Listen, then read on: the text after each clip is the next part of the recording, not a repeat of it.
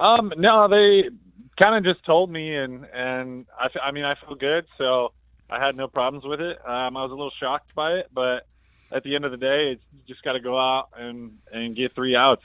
It's like any other time. It's just a different inning. And, man, did you do a pretty good job of that? You get Betts, Turner, Freeman. You go punch out, 4-3 punch out, and it was off to a good start. One of the things Jesse and I noticed from up in the booth last night was you came in straight from the bullpen. You didn't go into the dugout. Was that something by design to try to keep you in the same type of mode that you normally in? Why? If you have T-Mobile 5G home internet, you might be hearing this Why? a lot.